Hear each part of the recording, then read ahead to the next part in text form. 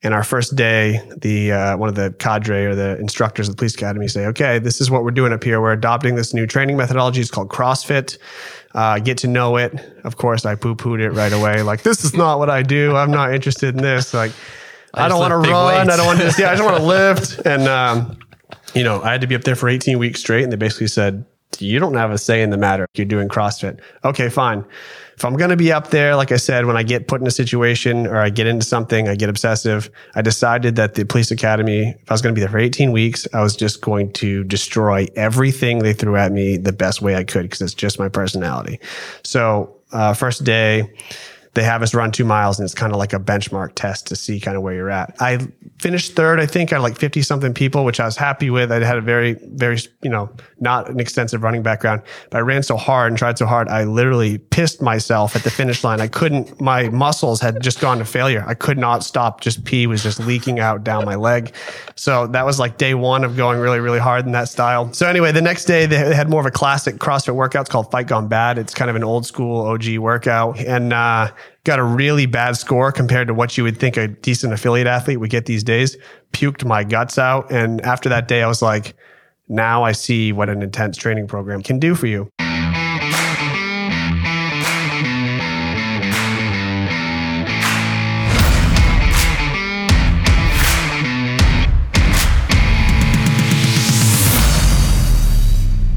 Hey everyone, I'm Palmer Higgins and welcome to the Big Time Small Business Podcast. I interview owners, operators, and founders of the small businesses you see every day but don't hear enough about. We talk about the obstacles they have faced, the successes they have earned, and where their business is going to inspire and inform you in your own career. On this episode, I talk with Seth Page, co-founder of Misfit Athletics, a fitness company that does everything from operating CrossFit gyms to running an apparel brand to remote coaching for high-level CrossFit athletes and everything in between.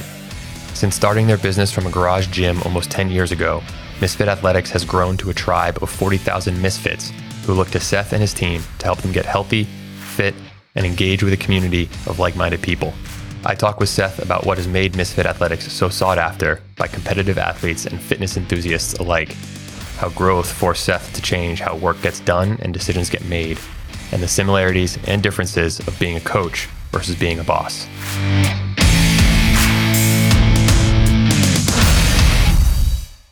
All right, Seth Page, owner, founder of Misfit Athletics. Thanks a lot for being on the podcast, Big Time Small Business. Yeah, thanks, Palmer. Thanks for having me. Really excited for this conversation. But to start, CrossFit, I think, is a loaded term. Those who are in it know it, don't need it to be said. Those who aren't basically associate it with one word, cult.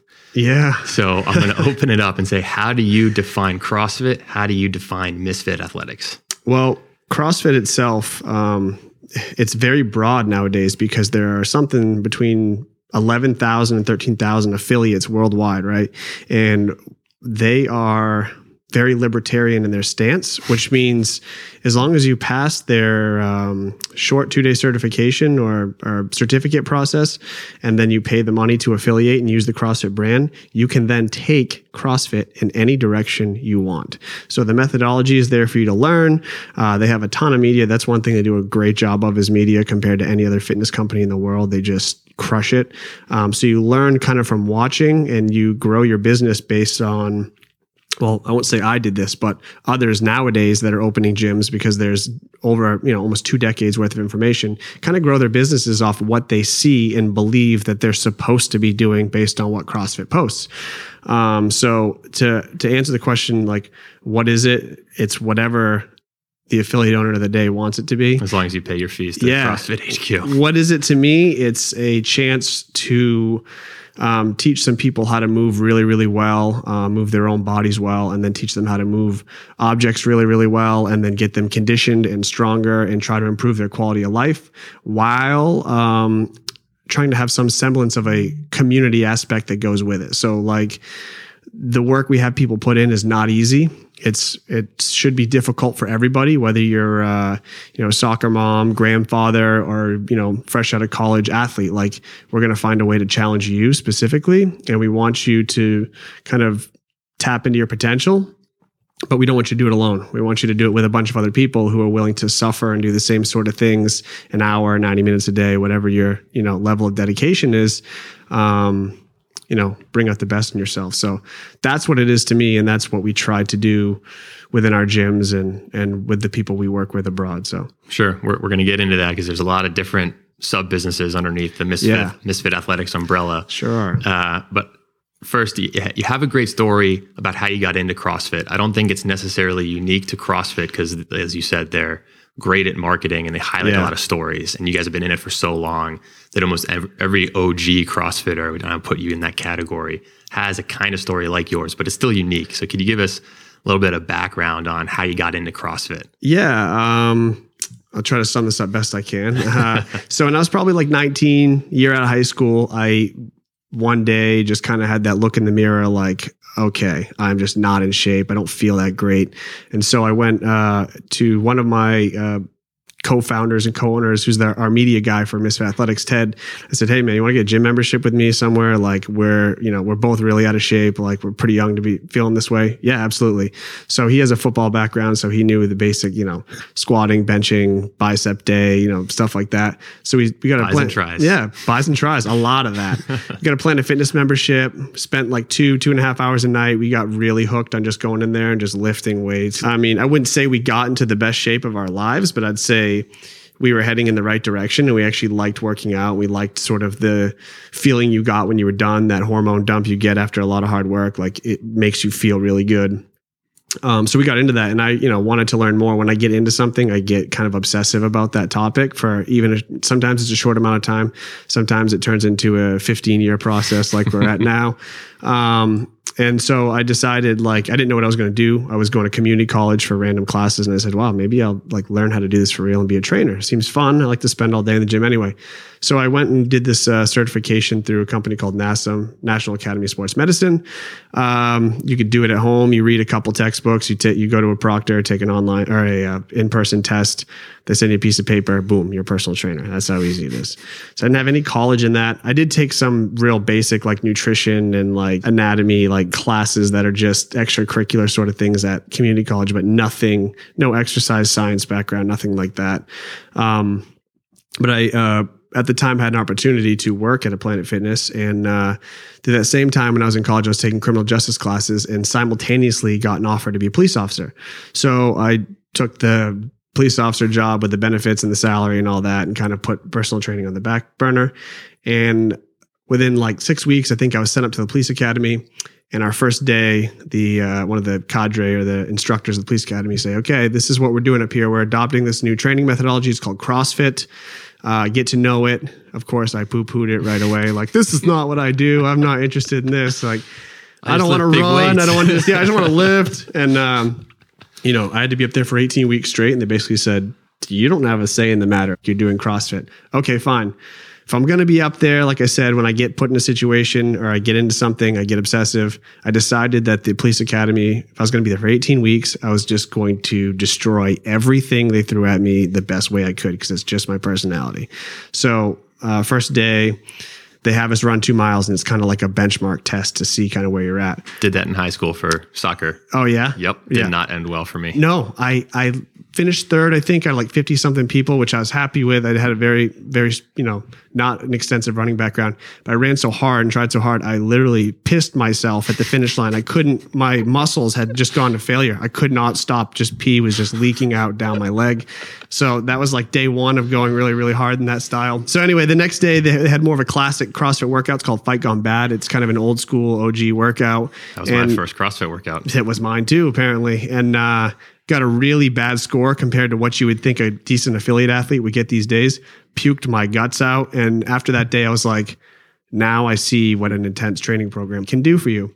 Within 18 weeks, I was really into it. I was reading about it, watching videos about it. So when I left, I said, I'm not done now. Now I'm just getting into it. I'm really into it. So I get one of my best friends, Drew, who was home from college. I said, this is what I'm doing for working out now. You should get into this, Ted. You can get into this too. And kind of me and Drew started working out regularly, doing CrossFit workouts from the main site, CrossFit.com, which is kind of how everyone started back in the day. We got more and more friends into it. Drew's dad had an extra bay in his garage that was not being used. It was storage. He told us we could clear it out. So Drew and I cleared it out, bought a starter kit from Rogue Fitness, put a barbell in there, hung a pull-up bar, invited some friends.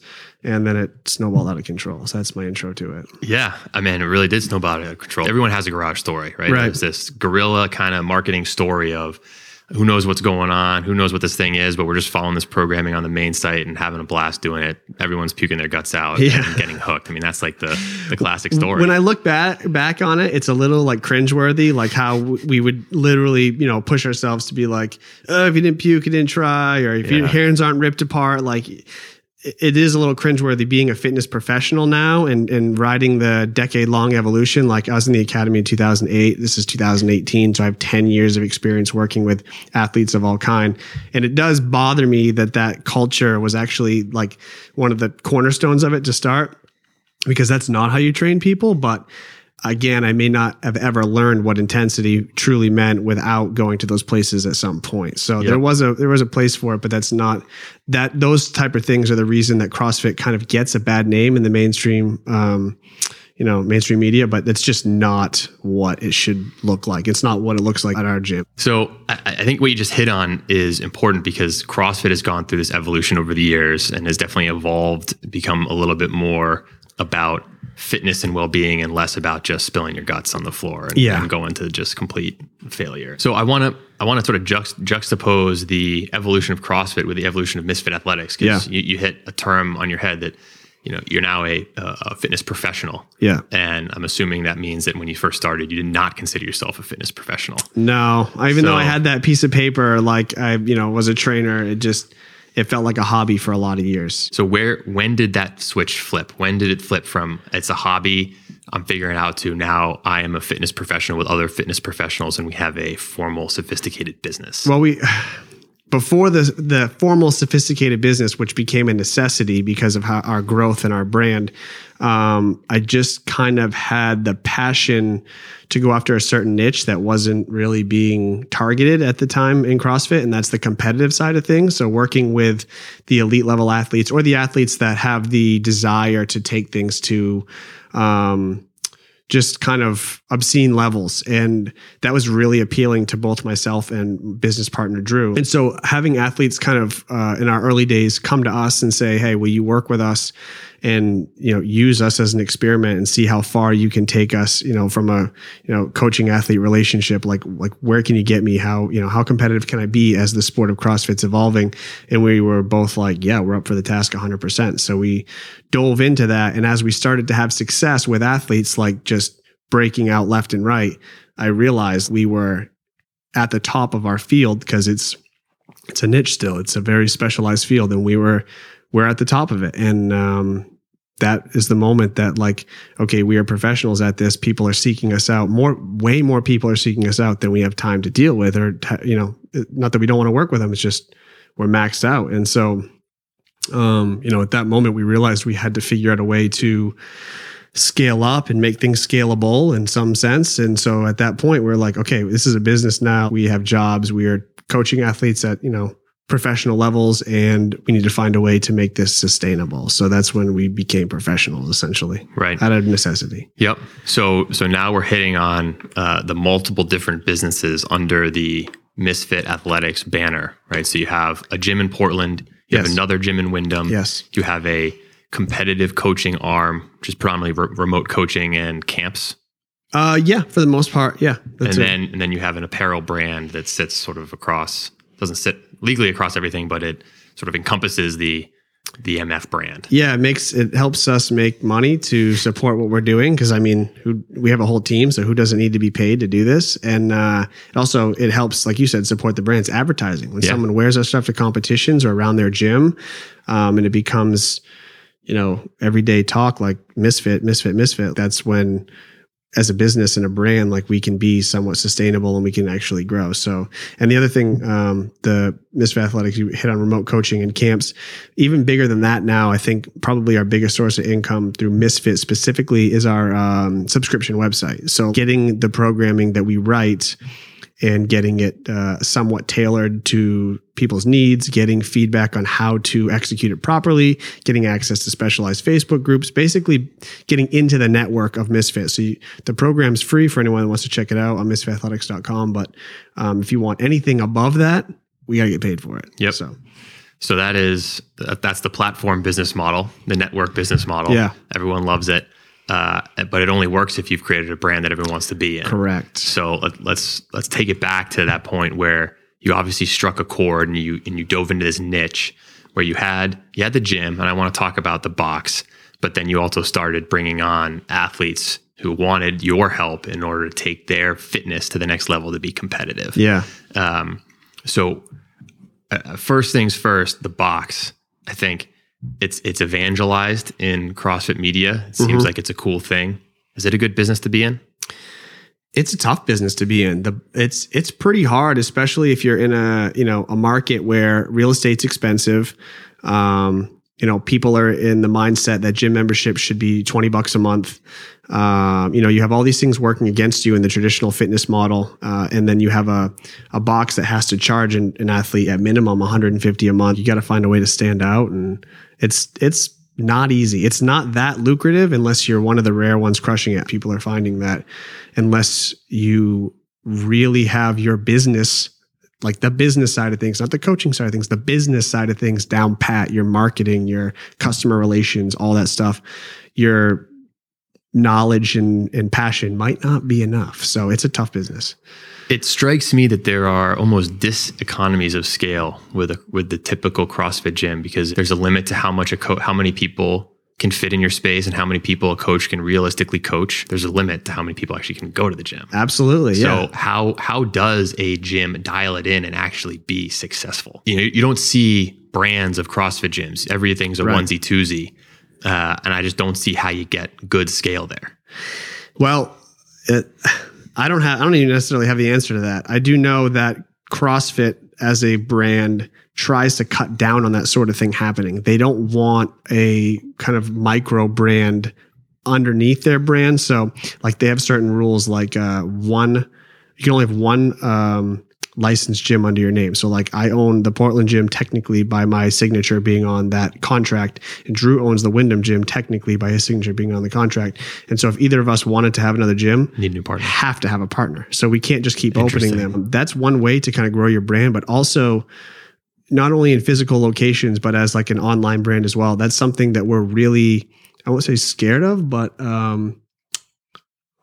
hesitant to jump into business with other people who may not represent our brand the exact way we expect it to be represented. And that can limit our growth, because now we're not willing to take the chances that some others might be willing to take to kind of spread what they're doing. We're really possessive of what we do and what we've built. And so to let somebody in, let's say, Texas, where it's our biggest market probably, we're going to open a Misfit gym, CrossFit West Texas, or whatever the heck they're going to name it, and it's going to be a Misfit Athletics gym. Well, where's the quality control in that? I might know you as an athlete. I may have you might be a friend of mine on a personal level, but as a business partner, I have no idea if you're executing the way that we want you to execute. And we're just not big enough manpower wise to send one of our guys down there for 3 months while it opens up and we figure it out. So those are the sort of things that we run into, like the issues of scaling up and being able to grow as a company within, under CrossFit's rule in the kind of domain that we're in. And do you see that as a necessity in order to continue to enhance and build the brand awareness, or do you feel like 2 gyms in Maine and what you've done so far is enough for you to carry the brand via coaching, via the internet, via programming, everything else you do? I don't think it's necessary. I think it would be helpful. I think the online community is probably stronger than our local community, to be perfectly honest. It's just there's so many people that get the sheer so numbers attached. Of it, right? The sheer numbers, how many members in Portland?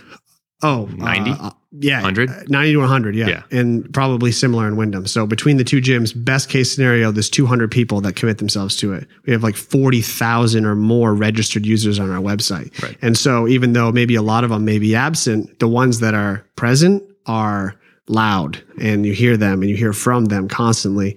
And they buy all the gear you put out. They want to come to your camps. They want to meet you and take selfies with you at competitions. Like they're all in. But to your original question about growing and having more physical locations, I don't think we need that. And I do think the reason that we call people to us all the time is not only because, we're trying to grow the brand, if that even does help, but we are actually so passionate about coaching people that we see things online. So we want people to execute the plans we put out to a T, because like it's our brainchild. So when we see it, when we write it down, we expect people to move a certain way, proceed through a workout a certain way, act a certain way, and we don't see it. We're like, okay, we're not communicating it as effectively as we could online, even though we feel like we are.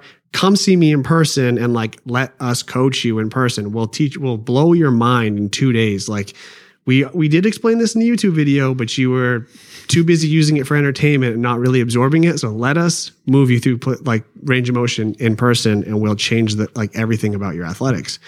And so I think we actually want to do that. I don't know what it is about doing that, but I think you can make so much meaningful change in person as opposed to being online, that it's nice to be able to get those people who really are hungry in person. Maybe. Sure. I think that's the way I think about it anyway. So this is something that so far everyone that I've had on the show has hit on. So I'm going to talk to you about it, and that's authenticity. Talk about what's authentic to Misfit and why that's so important to you. I've kind of thought about this a lot, and I keep coming back to the same sort of answer and it may be a selfish thing after all about why we are actually authentic. And I think I've come to the conclusion that I actually care or appreciate other people's success more than my own. So, but like backdoor wise, I'm getting success from other people being successful, but I'm not really, that's not the purpose. Like I get so much enjoyment, selfish pleasure out of an athlete I work with crushing a competition and like them watching them celebrate and them getting the glory. I don't think I've ever once wished that it was me that won the competition. I just don't have that sort of desire, even though I'm competitive. I think I'm satisfied it is a selfish like satisfaction I get, but by somebody else that I work with beating someone else or just having their own success. And that actually drives me. And I think that because I actually care about the success of others, for the most part, I think that makes me authentically who I am. And it actually should lend credibility to the work I do, because if I just did, real lazy shit work, but we pushed a ton of t-shirts and promoted a brand, no one would be winning anything, right? We would lose constantly and it wouldn't work. But I genuinely want the people I work with, the hungriest athletes that I meet and see, to win. I want them to win. I don't want to win, but I enjoy being a part of their victory. And I don't want credit for it. I don't want them to even make a post about Instagram thanking me. I just want them to win. You want them to thank Misfit Athletics. I mean, I don't care, to be honest. When people don't hashtag us, because I actually care about that. They do these things or don't. Some are really bad about not ever posting about us or whatever, even though we help them. And I never harp on people about it. Would it be helpful for business? Yeah, sure. But there are enough people around who see what it is that we're doing for athletes that then come begging for our help the next year. Like I go to all the regionals I can. Drew goes to all the regionals he can. We usually split up because there's 7 of them or whatever in this country, and there's a couple overseas. We've been to a couple abroad, but not often. Point being, I work super close with any athlete who states that they have followed our program into like the first level competition, then makes it to the second level where we travel and meet them. I'll help them out any way I can. I'm back behind the scenes with them, doing whatever they ask for, like giving them advice, just motivating them, whatever it is that they want or need, I'm there. And other athletes are looking around like, I don't have a coach. No one's helping me. Like, why do you care so much? It's like, because I want my guys to win. And they're like, well, I want to be one of your guys. So the next year we have guys, girls lining up to say, I want the same treatment that you gave them just because they dedicated themselves to you. You showed that you're dedicating yourself back. It's like, that's my job. That's what I do. And there's no other, there's nothing else to do other than follow through with what your plan was. So people see that. And when enough athletes start seeing that, enough high level athletes start seeing that, they want to wear your shirt. They want to be a part of what you do. They want to represent. And that just is exponential growth. When you start seeing purple on the competition floor, which is our signature color, you look in the stands, 10 times more purple in the stands. Like it's just the way it works. But of course, you and Drew only split a certain number of ways. So we've talked about the scale of Misfit Athletics now. 2 gyms, at best 200 members, 40,000 people that are subscribers to Misfit Athletics. How many coaches and how many athletes are you coaching? So we probably have, I'm just throwing out kind of guesses, probably 5 or 6 other coaches other than myself and Drew. Some on a full-time, some on a part-time basis, people that we trust, like, because we could have more. So we could have. We're going to get to that. Yeah. That's where I'm going. Yep. And what was the other part? How many athletes? So we would probably remote coach somewhere around 50 athletes. Some are actually paid clients and some are basically sponsored, I guess you would say. And then again, like the just countless that subscribe to all different tiers or just follow for free. Yeah. Right. So that is where I'm going. You guys only split a certain number of ways. So how do you think about growth? Where is it coming from? How do you do it sustainably to make sure to keep that brand, to keep that culture? As you just highlighted, you could bring on a ton more coaches, but what would happen to the brand? Yeah, and that's something where and athletes. I mean, you could bring on a terrible athlete and they don't represent your brand well, and that can have knock-on consequences. Yeah, we've had some less than professional athletes that wanted to represent us and have showed us that they should not be. But as far as scaling, I don't think we have the answer. That's something that we look at every day because we want to take more on. Like the amount of messages we get from athletes that want to be a part of it, that's great, but I don't want to commit to you and then not be able to follow through with you. So, and then other thing is like, we make okay money, we do good in sales, but when you commit to bring on another full-time coach to handle other projects, you're looking at somewhere between $40,000 and $65,000 to start paying them in a year to take on, it's one extra person. So that, can dig into costs for travel, costs for our own salaries, our own bonuses, like our, cost of living. So that's one thing that we're talking about is like, we're at that point where I'm sure you talk to a lot of business owners about like, we need more manpower, but the investment to get more people is so huge. What if it doesn't pay up? Like we're there. That's where we're at. We've done a good job with our website, and basically 5 or 6 of us have done a lot of work over the last 6 years with the company and made it what it is. But if we, I want to double it. It's just a matter of finding the funds to make it. I know 6 people I could trust. They got to move up to Maine. They, which is a whole nother thing. Who the hell's going to move to Maine? Crazy. You did. I sure did. It's not a common thing. People are usually moving from Maine, which is, they're afraid of winter. But I don't know. I just don't know what the clear next step is. There isn't one. We're trying to. Do they have to move to Maine? So if 5 or 6 people, you have people emailing you all the time who want to be coached by you. Oh, no. They don't have to move. The coaches, our staff. Yeah. They have to move up here. At least for some time. Yeah. Because again, we're so serious about delivering a consistent product. It's not something I'm willing to teach someone over a couple of Skype phone calls. Even if they've been following our blog for years and years, we have a certain way that we work with athletes, a certain way we deliver our message, a certain way that we teach movement. And for somebody to just be able to go rogue on us and call themselves a Misfit coach because we allowed it, you can undo good work that way. And I'd almost rather give away or not grow to a point where we take those risks quite yet. We have people that we know we can work with, that we could trust, but we'd have to pay an arm and a leg to get them to work for us full time. And that's a big decision that we're actually right in the middle of making as we sit here. And so that's great. It's very timely. When you guys go through that process, and it sort of ties into the fact that at Misfit Athletics is a pretty big partnership. Yeah. So there's a lot of heads in the room, a lot of cooks in the kitchen. Yes. Can be good, can be bad. Correct. So walk me through how you make those big decisions. How do you evaluate them, number one, but then with a big partnership, all with varying stakes in various parts of Misfit Athletics, how do you deal with that? Well, the inevitable disagreement. The top tier echelon is myself and Drew. Yep. And Ted is a close right underneath us. And Ted's our media guy. He's been with us since the beginning. But Drew and I are the 2 that founded basically everything and, got the ball rolling and really took the steps that you have to take to create a business. Like other than that, there would be no physical location. There'd be nothing. So Drew and I basically, if there's a tough decision to make, we talk about it first. We have enough controlling share in the company that if the two of us agree, it's done anyway. But we disagree plenty. And we don't. The two of you. Oh yeah, and it can be on stupid shit too. It can be on like the color of a T-shirt we're releasing. We don't disagree on anything that would cause harm to the company, but we don't always think simple decisions are the same.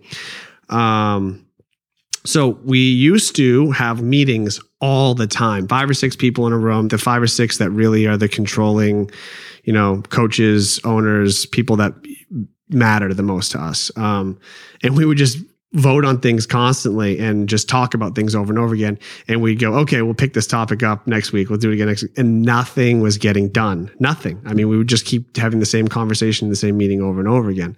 So eventually we said, okay, we're just going to start having like teams. You two are in charge of apparel, and you're going to contact whoever the manufacturers are. You're going to help with the design. You can, if you're in charge. So if you need, let's say, Ted's help with a design because he's the media guy, you need to go find a time that Ted can help you with this, and then you're responsible for bringing the design back. Like, it's on you guys.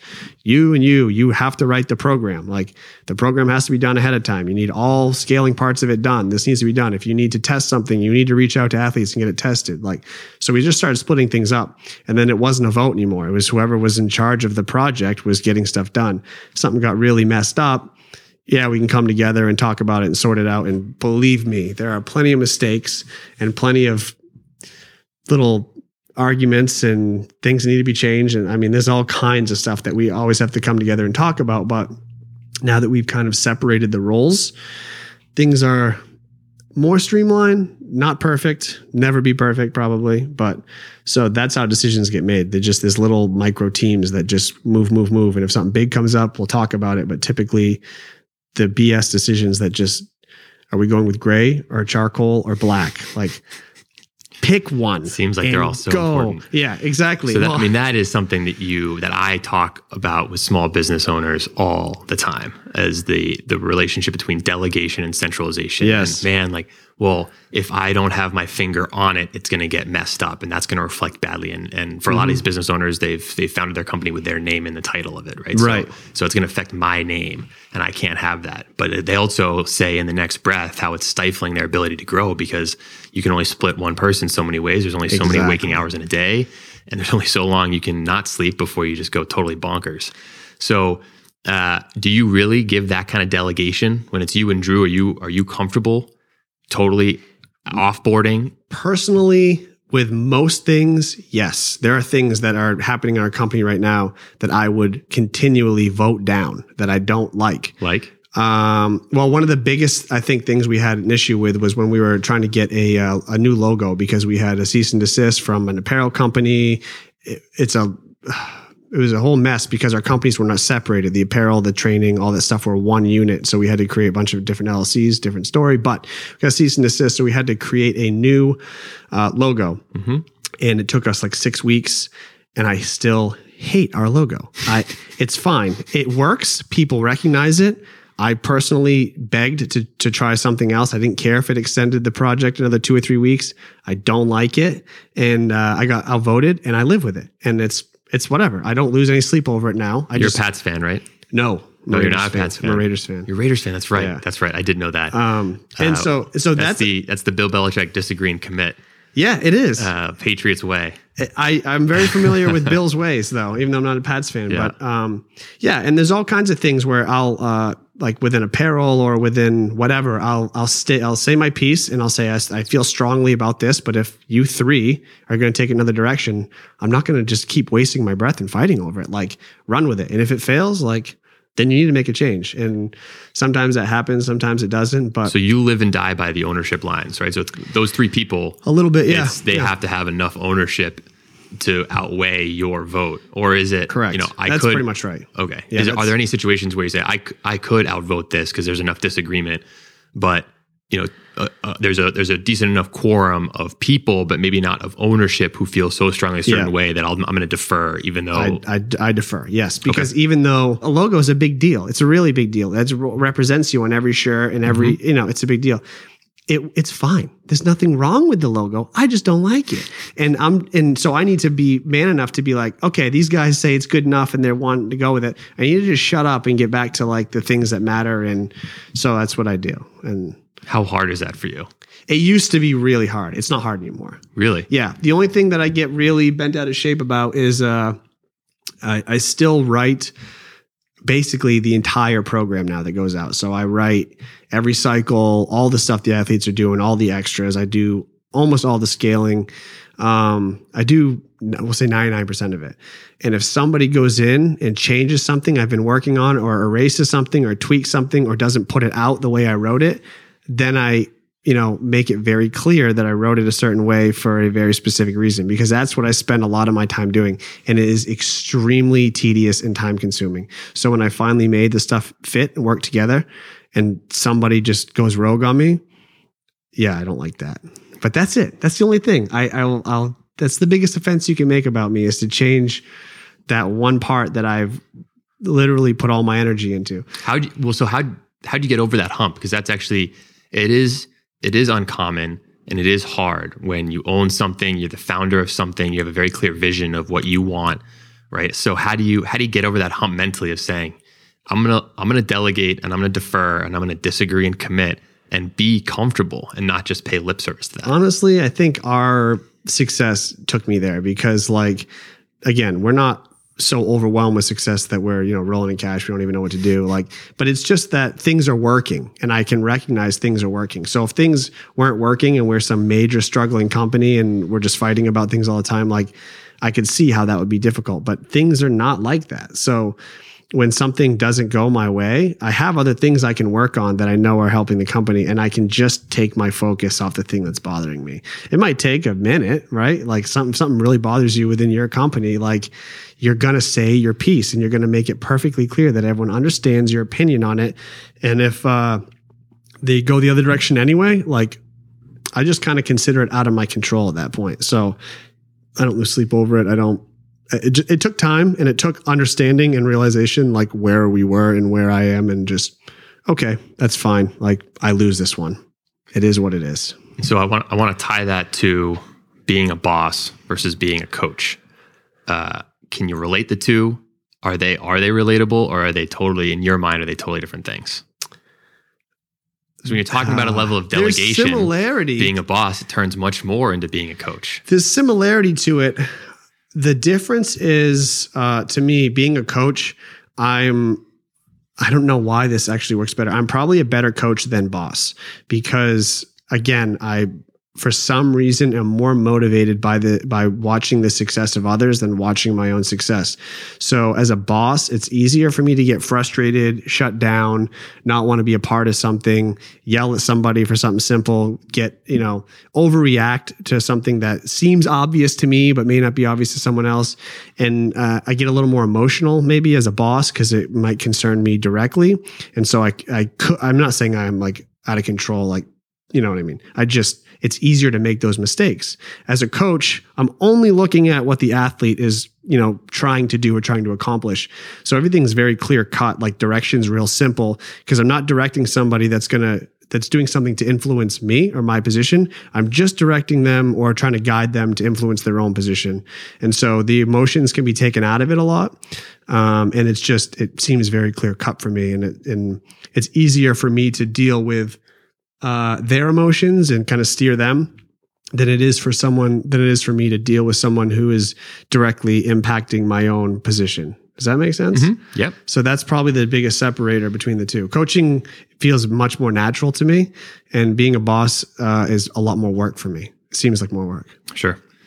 So what are your ambitions for Misfit going forward? You mentioned right now you're having a discussion company-wide about how to grow. Yeah.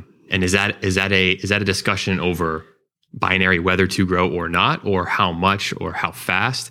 How does that discussion take shape, and where do you slot in on that? It's all of that. I think we've recognized that the sport of CrossFit itself, which is growing drastically, and I don't think it's going anywhere anytime soon, probably not even in my lifetime, or at least functional fitness. There's so many Spartan races, Ninja Warrior. There's so many of these things that are very much Not the same, but within the same realm of what we would do for training, sort of, kind of, that we would be relevant even if CrossFit disappeared.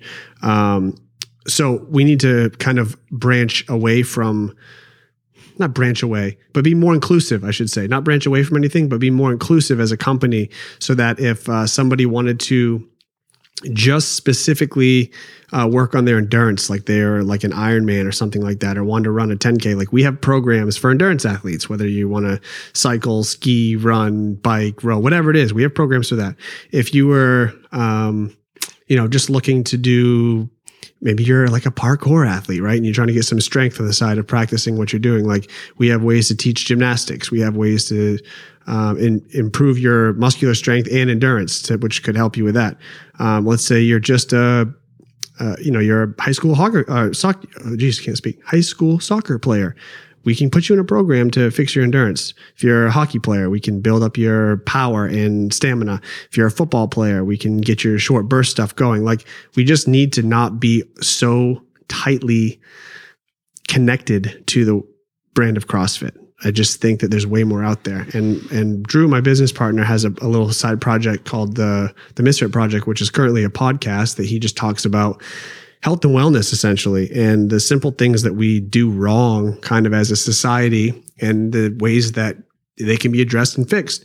And so when you start mixing health and wellness with a broader scope of fitness, I think it becomes, like I said, more inclusive, and then our market can grow. So big time. The exact direction that takes and the exact steps that we're going to take to do that, we don't know. We have ideas for apps. We have ideas for separate websites. We have ideas for all kinds of things. Execution wise, we'll see. It's a one day at a time. I mean, that's a big ambition. You tied in two topics that I wanted to cover. One was right now being inextricably tied to CrossFit. Yep. And how, at least at present, it is a symbiotic benefit with some unfortunate consequences. Sure. Mostly beneficial, but mostly yes. beneficial. Yeah. Yep. But in order to scale, right, functional fitness isn't tied to necessarily CrossFit. So is your desire to branch out of CrossFit a function of, there's a risk associated just being tied to CrossFit, we need to branch out? Or is it just, no, this is the natural progression of, we are fitness professionals, we are fitness and wellness professionals now, and that has to be broader than just the world of CrossFit? Okay. It's that we just need to be more broad, and we just need people to understand that what we're teaching, while it does apply to the sport of CrossFit directly, because that's where we kind of found all this, it's what our original passion was. What we're teaching applies far beyond trying to make regionals, and most people don't even know what regionals is, right? So it's a very difficult CrossFit competition, and you don't need to be at that level to learn how to squat snatch or do a bar muscle up or walk on your hands. Like, we can teach you how to do that, and that's some pretty good stuff for life. It's healthy range of motion for your body, keeps you strong.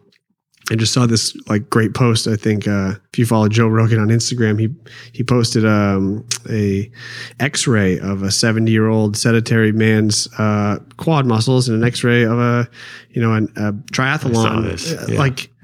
Look at what your body does if you stop moving. You think that's what we just need everyone to know, that if you stop moving, you will die from that. You will die from not moving, right? You will either become overweight, have diabetes, or you will lose so much function in your joints and muscle and tissue that you will be immobile. So we really, in the big scheme of things, want people to be able to live their best life and then have longevity. And so that's has almost nothing to do with competition of CrossFit, and the things we teach can lead to that.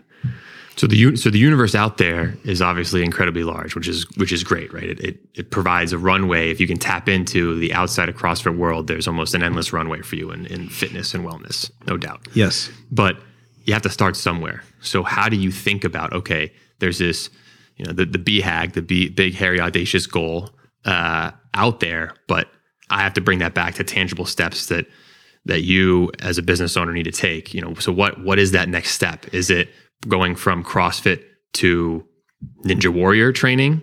Is it going from CrossFit to other sports training?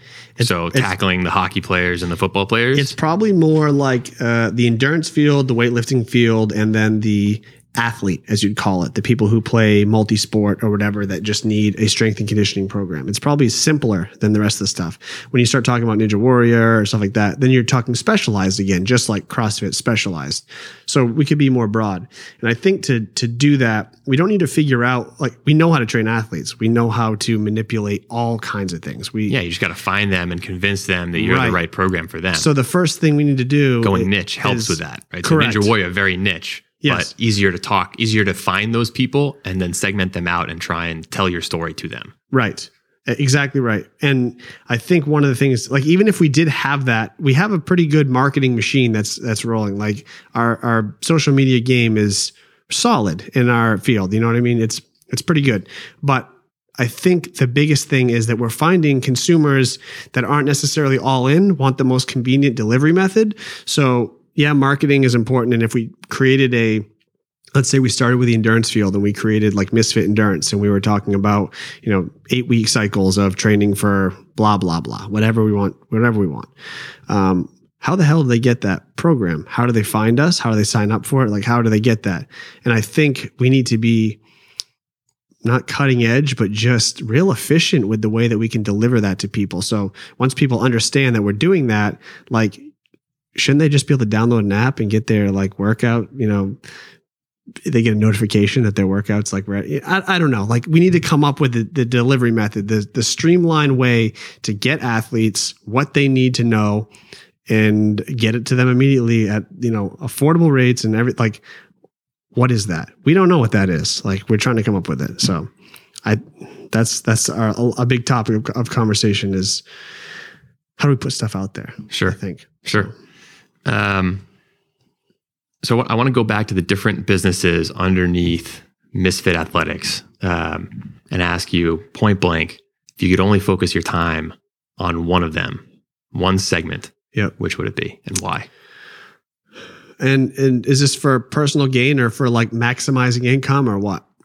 Whatever. You can decide. The gyms, the physical gyms. That goes to the ambition part of what are you trying to do? Is it, I want to build the Misfit brand as big as it can be because I think our mission is really important and people need to know it, or I want to do it because there's significant financial reward at the end of that rainbow, or I'm a competitive guy and if I'm not gunning for first place in something, I'm not living. I need to make people money. Solve for different questions. Of course, I need to make money to live, but I don't need to be rich. I don't have ambition of getting super rich. It was cool to think about when you were a kid, but when you get to be an adult, not that many rich people out there. Like, I'm cool with a decent salary and living the life that I want to live. That's my goal. Mm-hmm. And I just lost my train of thought completely. One more time in the question. It was the businesses. You picked the gyms actually. Yes, the least scalable. Exactly. So I'd pick the gyms because I'm glad you say that because I'm a gym goer. The gyms are where it all started. That's how it all came to be. But once, and you talk about scaling up, like once we invited essentially 40,000 people into our world and we're spread thin, as we already talked about as well, the focus becomes, unfortunately, a lot of times how to maximize the income to support the coaches, the owners, all that stuff. And the income is not from the physical locations. It's from the website. It's from selling t-shirts to tens of thousands of people. It's from making shorts. And so when that's the focus, it's easy to make that the priority of your, daily work and routine. And so what happens is the physical locations that you would think could easily run themselves because you're a big bad misfit and you have this brand and everyone knows you around the world. Well, those things can go to shit pretty quick if you don't pay attention to them. So it'd be nice to have a second me who spent all day working on things for the physical gym, for the members, projects, events, things like that. And then the other me can focus on the website and the programming and all that. So if I could take myself away from the stuff that pays the bills essentially and grows the company, I would put myself right into the physical location. Because guess what? I get to be there. I get to enjoy that. I get to have fun. I get to grow the community. I get to meet new people. All the people there are happier. Like that, the physical location is currently my life. Like that's where I'm at every day. So I would like to spend more time on that, even though, I may make a little money, but like, it's never going to be the big money maker. It just can't be. You can't scale it up, like you were saying, to the place that we've scaled our websites to. It's just not possible. It's not possible. There's only a certain number of people that are willing to pay even 150. And I come from cities where 150 would be a steal. 350 Exactly. was like the going rate in New York and Boston. But I paid that happily. But I don't care. I just want it to be better and have more fun and have more people there. And that's what I want in my life. So selfishly, there's my answer, right? Sure. Business wise, if you're like, how would you maximize, your income? Yeah, I would create a bunch of new programs. I would make specialty stuff. I'd have more remote coaching athletes. Like that's easy. That's easy money-making answer. But that doesn't necessarily always make me the happiest. You know what I mean? Adding an extra 10 grand in my pocket at the end of the year because I maximized my website a little bit doesn't bring me any joy. And that sort of ties into a question I want to ask about the secret sauce of Misfit. Yeah. And from your perspective, what is that secret sauce? And then how do you keep it as you scale? Well, I will toot my own horn for a second. Nice. Part of it is the deliberacy in the programming. So I believe, this is not a fact, but I believe I've probably written more CrossFit style workouts than anyone else in the entire world ever. We have almost 1,600 days straight on our blog of me writing 5 or 6 pieces a day. Even though CrossFit.com was founded back in like 2003 or something like that, or even later when they started putting workouts, it's 1 a day, right? And that's 5 days a week. So we've more than caught beyond any amount of workouts they put on their website. And I've done 90% of the workouts, written 90% of the workouts that are on that website. Not to mention I write regionals prep, games prep, Hatchet class, which is a scaled back version of the blog. I just know how to write workouts. I can write them down. I've done it so many times. I can picture in my head exactly the way it's going to go to the minute. I know how it's going to affect people. I know what the stimulus is going to be like. So when I write workouts, I can make them very straightforward and very effective. And so that's when you can do that and they're simple, people have an easier time scaling them. People have an easier time executing them. People don't get stuck in certain places because they can move through the workouts more effectively, have higher intensity, they make faster progress. So my ability to kind of see the way a workout will play out can lend to their ability to execute the workout faster. If they knew nothing about what they were doing and couldn't make any choices themselves and make any changes, the workouts will do the job to a certain extent. And now, having said that and tooted my own horn, we do a real good job with our media, I think. So we always follow up with the program videos of how to execute a squat correctly if there's a squatting cycle, how to fix your chest to bar pull-ups, how to fix your handstand push-ups, talking about pacing and running, talk about this, tip for that, tip for this. And so when we put a lot of that content out there and our fans and athletes are watching, hopefully they're absorbing some of that and they're able to put it to work. So if we're diligent enough with making sure the programming is executable and we have content behind it to assist athletes in executing it correctly, I think that's what allows our athletes to grow as faster than any other athletes in other programs. And B, they have fun with it because they're not getting super frustrated. They're not getting stuck. It's simple to follow. Like we simplify it so that the masses can use it as a template for themselves. And so those are some of the bigger reasons that I guess that would be our secret sauce. It seems like it's obvious, straightforward to us. It seems like if you did it any other way, you'd be stupid. Simple, not easy. We talk about that a lot here. But people want to make it complicated and they want to try to jam science down your throat and they want to try to make you move. They just make it too complicated for the average person to use. And the problem is each athlete's different. They have a different background where they grew up and, their environment that they're raised in is different. And that growth they've had as a person affects how they grow as an athlete later in life. And because you have that wide array of different environmental causes on each person differently, the program has to be simple enough for each person to be able to execute it and scale it and change it to fit what they're able to do. So it's just diligence and being aware of the details. I think it's just, now that we have people's attention, I think we can deliver the message effectively enough that people can execute, and that's what's going on. Yeah, well, what I hear when you say that is creating process in the business of coaching, right? So the secret sauce in a way is you have your 10,000 hours to tip the hat to Malcolm Gladwell of programming, but then to be able to distill it down to a level where you can then create systems and processes for other people to embrace it, to take it on, whether it be coaches or athletes, that's what makes it scalable. Yep. Because if it were just a secret sauce of only Seth can program, but Seth can only program with people that he knows well, so he can program for that person, that's not scalable. No, not at all. And you'd be staring at spreadsheets all day long. And there are other companies out there, I'm not going to say their names, but their whole media campaign is bashing us, saying that if it's not an individualized program, you can't make progress. Like, they spend all day making posts, and they don't name us specifically, but they beat around the bush nonstop trying to bash our style of working out and stuff. And it's like, man, I don't know how many athletes you sent to the CrossFit Games this year, but if you want to look on our wall, we got jerseys from every year since 2013 and beyond, just with multiple athletes. Just like, we know it's effective. Just stay in your lane, dude. We just touched on the mental side and how crucial that is for high level athletes. Yeah. I'm sure you could spend 20 minutes talking about the mental side, but I want to tie it to business. Okay. So what about coaching and working on someone's mental game or your own has affected you as a business owner, as a boss, as a founder? So it probably, like I said before, I'm a better coach than I am boss, right? And the things I've learned as a coach, I probably should use them more often in other life situations. The biggest thing I learned probably as a coach is reading emotion, reading certain feedback, whether they're happy, sad, mad, glad, give me scores, just their tone of voice, their body language, things like that. I pick up on what they're really feeling, even if they don't tell me. And I'm good at figuring out what kind of feedback I need to give them in order to keep their eyes on the prize. And sometimes athletes really want a pat on the back and a good job.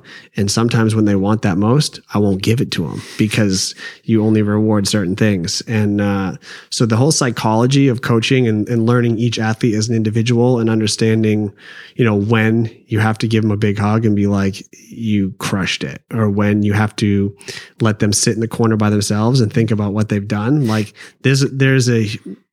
it's not like I'm special, but I've learned, what works and what doesn't. And when people need time for reflection, when they need feedback, when they don't, when they're craving things that they shouldn't have and different emotions, and all those things are real valuable just in life. So, in conversations and in any situation. And so I could take those things and use them as an effective boss better. And I try to in some situations, but I still think that I myself, like I told you before, as a coach, I can turn my own emotions off and deliver this stuff. And that's what I got good at. But again, when I become emotional about things, I'm not great at reading people as well because I am too worked up myself, and then I don't give the feedback I need to give. So as a business owner, I should probably learn from myself, but that's hard to do. That's really hard to take a step back all the time when something's in motion, something needs a decision, something's happening, to take that step back, always remove emotion, make a logical decision, and be confident about it, and then execute it. So I know that's what I need to do, but I'm not sure that's always what I do. So that's me being honest right there. That's a level of introspection I think is probably unique to begin with. Yeah. Most just understanding that about yourself, I think is unique. I understand a lot about myself, and I don't know how to fix a lot about myself. I got plenty of problems like everyone else. That's just the brutal self-honesty, yeah, right? And anyway. So I want to close out with a couple of questions that I ask everyone. The first one, a little bit the simplest, definitely not original, but what would you tell yourself from 5 years ago? Well, I would have quit my other job a lot sooner and just gone all in on my business, because I feel like we missed a chance to kind of use that exponential growth earlier. So we could have been bigger now. And not that I'm not satisfied with where we're at now. I am, but I went through. I probably would have let things go sooner, earlier as well. We talked about that earlier, like the things you don't agree with. But delegate. You delegate a little more, and you accept the decisions other people make and focus on the things that you can make positive impact on. I still need to work on that too. But I think I probably am a lot better at it now than I was 5 years ago for sure. So I would have tried to fix some of those things about myself. But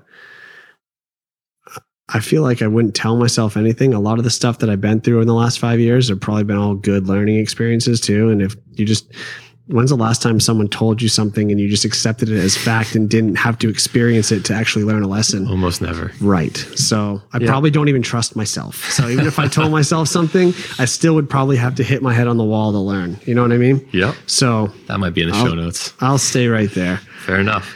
All right. The next two are something that I'm eager to hear your response. One is if there's a magic pause button in life, you could pause everything.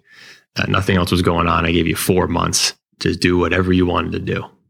How would you allocate that time? Business wise, I would spend it. I would probably spend it in my gyms. I'd probably do a little head hunting. I'd probably work on some longer term projects. I would try to build up the local spots even more, just so that our headquarters was just bumping, out of control, like lots of fun, good people, all that stuff. So, okay. And then the last one is, if I gave you 2 years of profits, company profits, and if that's not a big enough number, take whatever is a significant amount of money that would change your business, but you had to invest it back in the company. Where would you invest it? Probably infrastructure and the websites. So I would probably, if I'm investing it in terms of maximizing my return, it would be apps, websites, more media stuff for Ted, cameras and computers to edit stuff. Probably more another person to work under him to shoot more media. Like it would be all about delivering the message to the consumer in a more clear, more streamlined fashion constantly. Constant. That's what I would do. I'd put all the money into media because it doesn't cost any more money for me to keep writing a program. It doesn't cost any more money for me to stand in front of the camera and say the things I have to say. But it costs money to shoot the stuff and build a website and build the means to get it to people effectively in today's kind of technological phone in your hand every day, every second driven society. Yep. Right. It's a good answer. It's definitely the most scalable part of the business. I think it is. Well, Seth, really appreciate the time on the show. Thanks a lot. And hope everyone out there enjoys it. Glad to be here. Thanks. Thanks for listening to another episode of the Big Time Small Business Podcast. If you liked what you heard, please leave us a review and share the show with a friend. To access show notes and subscribe to our distribution list, be sure to visit us at chenmarkcapital.com/podcast. That's Chenmark, CHENMARK, capital.com/podcast. You can also follow us on Twitter at ChenHoldCo, CHEN Holdco. Last but not least, we'd love to hear from you, so please drop us a line at podcast@chenmarkcapital.com. Thanks a lot.